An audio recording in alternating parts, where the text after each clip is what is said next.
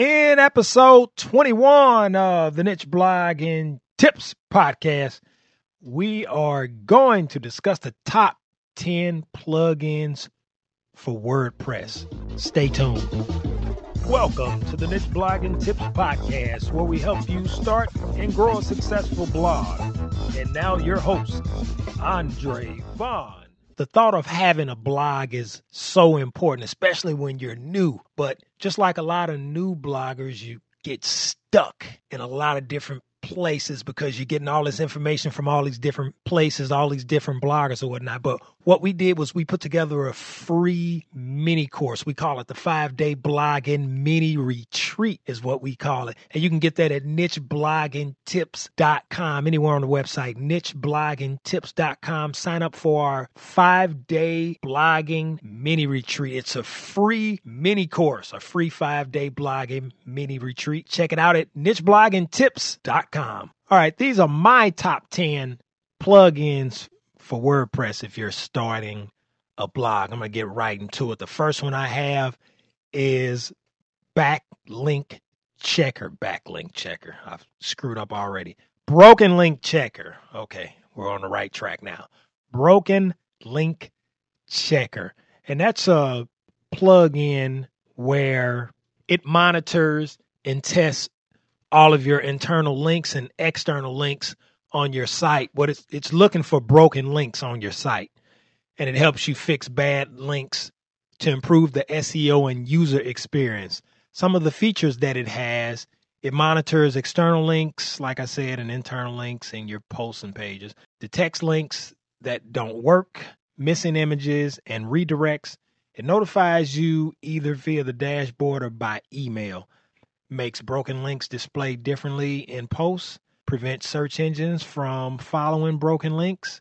You can search and filter links by URL, anchor text, and so on. Links can be edited directly from the plugins page without manually updating each post.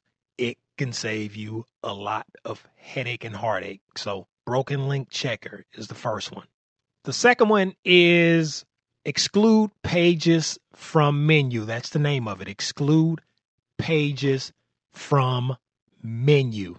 And what this does, it provides an easy option to remove any page from the navigation menu. So let's say if you are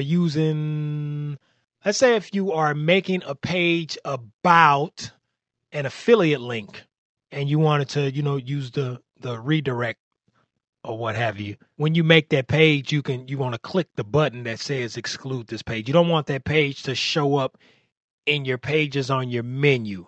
Exclude pages from menu. Also, it says the plugin provides an option in the page edit screen, which I just described, which you can use to remove the page. So it's basically it. It's not a real hard plugin. It's easy to manage, to install and manage. It really is. Exclude pages from menu. The third one is Fix Widget. You basically use it. It's basically a sticky widget. It says use it to create sticky widgets, sticky blocks, and other elements that stay in the visible screen area when a user scrolls the page up or down. Sticky widgets are more visible than unfixed widgets and therefore have a significantly higher click-through rate. It says that's why this option is worthwhile for ads or other elements that visitors should interact with. Anytime if you're looking, you can really see it if you're on a desktop. So if you're on a desktop and you're scrolling and you're on a blog that has using a sidebar, you can use the sticky widget if you want. Like on Niche Blogging Tips website, we have a sticky widget on our opt-in page for our 5-day mini course. That widget it won't, like when you're reading down the blog, it won't move. It'll move all the way from like the search, and I forget what else we have on there, but it'll move all the way down. You'll see it. It'll still be visible. Without that sticky widget, you won't be able to see that particular widget of our 5-day mini course, basically. The third one we have on here, actually, that was the third one, Fix Widget. The fourth one is called Page Links 2. And this plugin allows you to make a WordPress page or post or some type of custom post link to a URL if you're choosing instead of its WordPress URL. So it will also redirect people who go to the old or normal URL to the new one you've chosen. Set up navigational links to non-WordPress sections of your site or to off-site resources. Also, you can publish content on other blogs, but have them show up in your WordPress post stream. All you have to do to supply is just supply a title and a URL. The post title will link to the content on the other side. You can create a pretty URL for something complicated. So it's pretty easy to use. That is called Page Links 2. This fifth one is Advanced Editor Tools. This was previously called Tiny MCE Advanced. So Tiny MCE Advanced. It introduces a classic paragraph block for the block editor, which is called Gutenberg. If you're not quite ready to switch to the block editor or have plugins that cannot be used there, using the classic paragraph block is your best option. It lets you to continue to use the familiar Tiny MCE editor for most tasks, and at the same time gives you full access to all blocks and new features in the block editor. So I really love this plugin. 6 is Optimize. Actually, the Optimize Press, which is a theme that we use, it has 2 plugins, Optimize Builder and then the Optimize Press dashboard. So those are 2. I'm just kind of calling this one plugin, but those are 2. Optimize Builder, which is the Optimize Builder. It says build lightning fast conversion optimized web pages. So it's just a plugin to build your web pages within the Optimize Press platform. And so Dragon has obviously a drag and drop feature for Optimize Press. And with the dashboard, you can manage your Optimize Press products, integrations, templates, and general settings for the Optimize Press dashboard plugin. I really, really, really, really love this, so it works well for me. I use it on a couple of my blogs. That was number 6, Optimize Press. Even though there's 2 plugins. Remember I said there's 2 plugins, but we'll just call it one. Number 7 is Easy Table of Contents.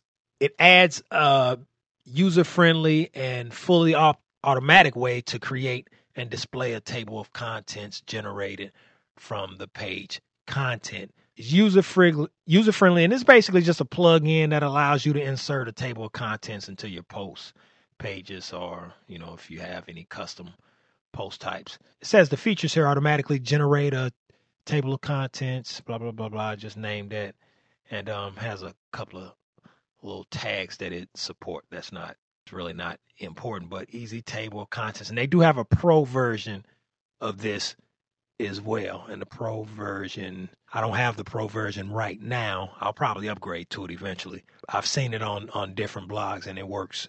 It actually works much better than the free version. So that was number 7, Easy Table of Contents.